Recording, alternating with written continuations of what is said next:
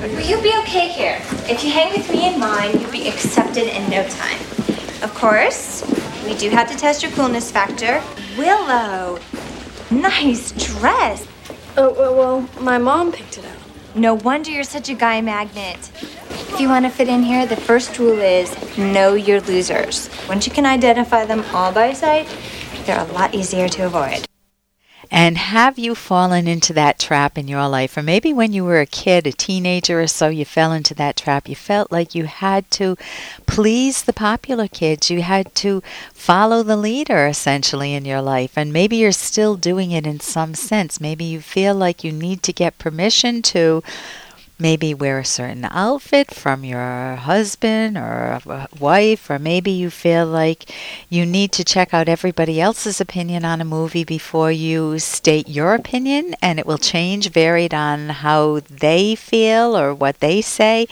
You don't want to do that to yourself. It is torture going through life, always trying to see what other people are thinking and trying to reflect that back just to be accepted. You want to learn how to value yourself, and that doesn't mean to become a rebel. That means to do the thinking to figure out what's important to you in life and what makes sense for you longer range, and to set the goals and to go after them. I'm Dr. Ellen Kenner on the Rational Basis of Happiness, and that was a drop from Buffy. And right now, my show is, give you my number first, and then we'll go to the phones. My number is toll-free 1-877-Dr. Kenner, toll-free 1-877-DRKENNER. And no, I'm not a medical doctor. I'm a clinical psychologist. So although it's not therapy, you're welcome to pick up the phone and give me a call and ask me any question you would ask a counselor or a therapist. And right now I want to welcome Brian to the show. Brian, you have a relationship you feel you messed up a bit? Yes. It's kind of a winding road, but I'll try to be quick, and I appreciate you taking my call. Okay.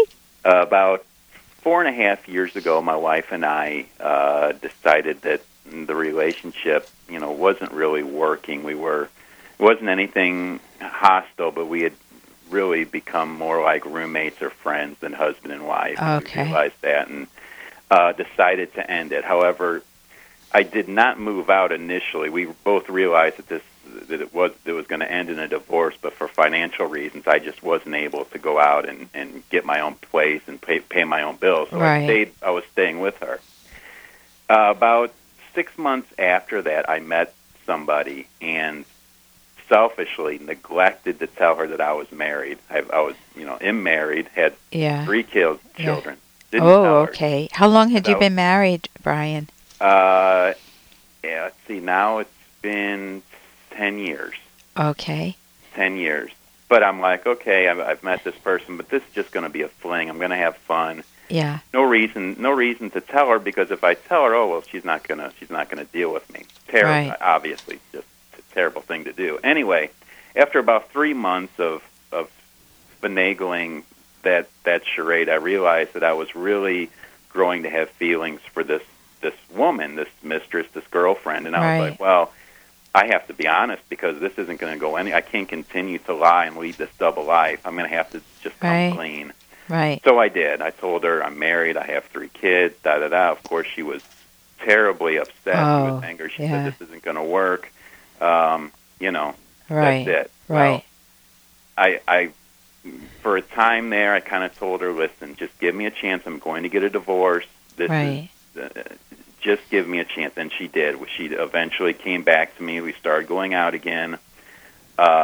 Everything was fine. Yeah. Then maybe a year into that, I was still living with my wife and the kids. Were the kids grown by that time or no? No, they're still young, because they're 10 small. years. They're 9, 7, and 3. Okay, that's what age they are now. That's what age they are now. Okay, and your wife knew that you were dating. She knew, she knew that I didn't. It wasn't anything where I put it in her face, but she realized that the relationship was over, and as long as I wasn't, as long as I was being a responsible dad and being a good dad and being there for my kids and taking care of those responsibilities, that was okay. Okay, and was she dating too? She is now in those initial... So you're not having any problems with her. You're having problems with yourself and with the woman that you lied to. Yes, where I originally lied to her. Right. Well, eventually, I did move out. I moved out of my home and moved in with the girlfriend. Okay. And everything was still going well. However, I wasn't pressing for the divorce. In other words, I wasn't going to get the papers. I wasn't trying to find an attorney because I'm like, in the back of my mind, I'm like, this is going to happen. Right. I know it's over, but in the back of the girlfriend's mind, I think that was bothering her. Yeah. The second thing was when I did move in, I said, listen, I'll chip in with rent. I'll help pay the bills. I don't just want to be here and not do anything. I want to contribute. Well, as I was living there, I wasn't, the disposable income that I had, I would use on us doing things. In other words, us going out to dinner, us going to the movies. So you couldn't contribute to the household? Like I told her that I would. I wasn't being responsible. I said I would. But I would just say, let's go do something. And that also ended up building resentment because she would drop hints that money was tight. At one point she said that she might have to move back with her mom, and I replied, a bad reply. I said, well, if that's what you have to do, I understand you can do it, instead of saying, I'll get a second job, or what can I do to help do this being in the relationship. So where are you now? Just for the sake of time, where are you now, and what is the main question that you have? Okay. The main question is, it came to a head 6 weeks ago. She confronted me about a bill or needing to do something, and I snapped at her. And we had an argument, and she threw me out. Okay. And I begged and pleaded for a couple of weeks after that, no response. And then for the past month, I just, I haven't wanted to annoy her, so I haven't done anything. Right. So I'm just wondering, is it hopeless? After the fact, something I should have been doing all along, I went to the courthouse, I got all of the papers, I'm filling out all the paperwork now to make the divorce, to do something I should have done a long time ago but was complacent about. So I'm trying to do that, but I'm heartbroken. I feel I hear that, and I think that if you're able to take the wider angle view of this and to see that there is a pattern in what you're doing that's biting you in the butt all the time, and that's that you're not being good to yourself. You're when you try to fake reality always wins, Brian. Always.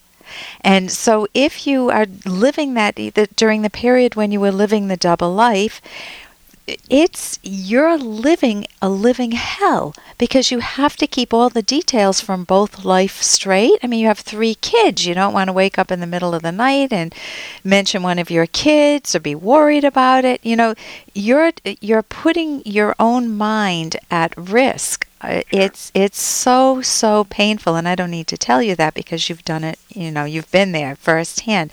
When you do something like that and you realize that you want to not put yourself in that situation again, you want to figure out what went wrong. What was the moment? What was your thinking around why? And when you're not going to be able to answer it on here because we don't have the time, but why did I choose to live the double life, to live the lie, and why did I continue it? And what would I do next time? You want to prime yourself conscious with better decisions for next time. And then when you said you chip in for the rent and didn't follow through on that, the number one person you're hurting, Brian, is yourself. And if to value yourself, you don't want, it looks good to bring her out to dinner, but it isn't good in the long run, or even in the longer run, if you know what I mean. So, and then if you snapped at her, are you still there, Brian? Yes. Okay. I did. And if you snapped at her, that's another moment. I mean, you could go into therapy for this just so you could learn thinking skills. I would recommend cognitive therapy because if I snapped at my kids or my husband, I have the benefit of having snapped in the past and learned a lot of good skills now. I would want to look at that. What was the trigger for me that made me snap? So you could look at that. In terms of the relationship, my suggestion is for you to really value yourself first, to have a good relationship with yourself, and whether or not she comes back is her choice. You'll be making yourself better, so you don't have to go groveling for her. And she's, the trust has already been broken there a few times, so you may need to let her go and move on, but really work on yourself. Listen, thank you so much for your call, Brian. I'm Dr. Ellen Kenner on the Rational Basis of Happiness.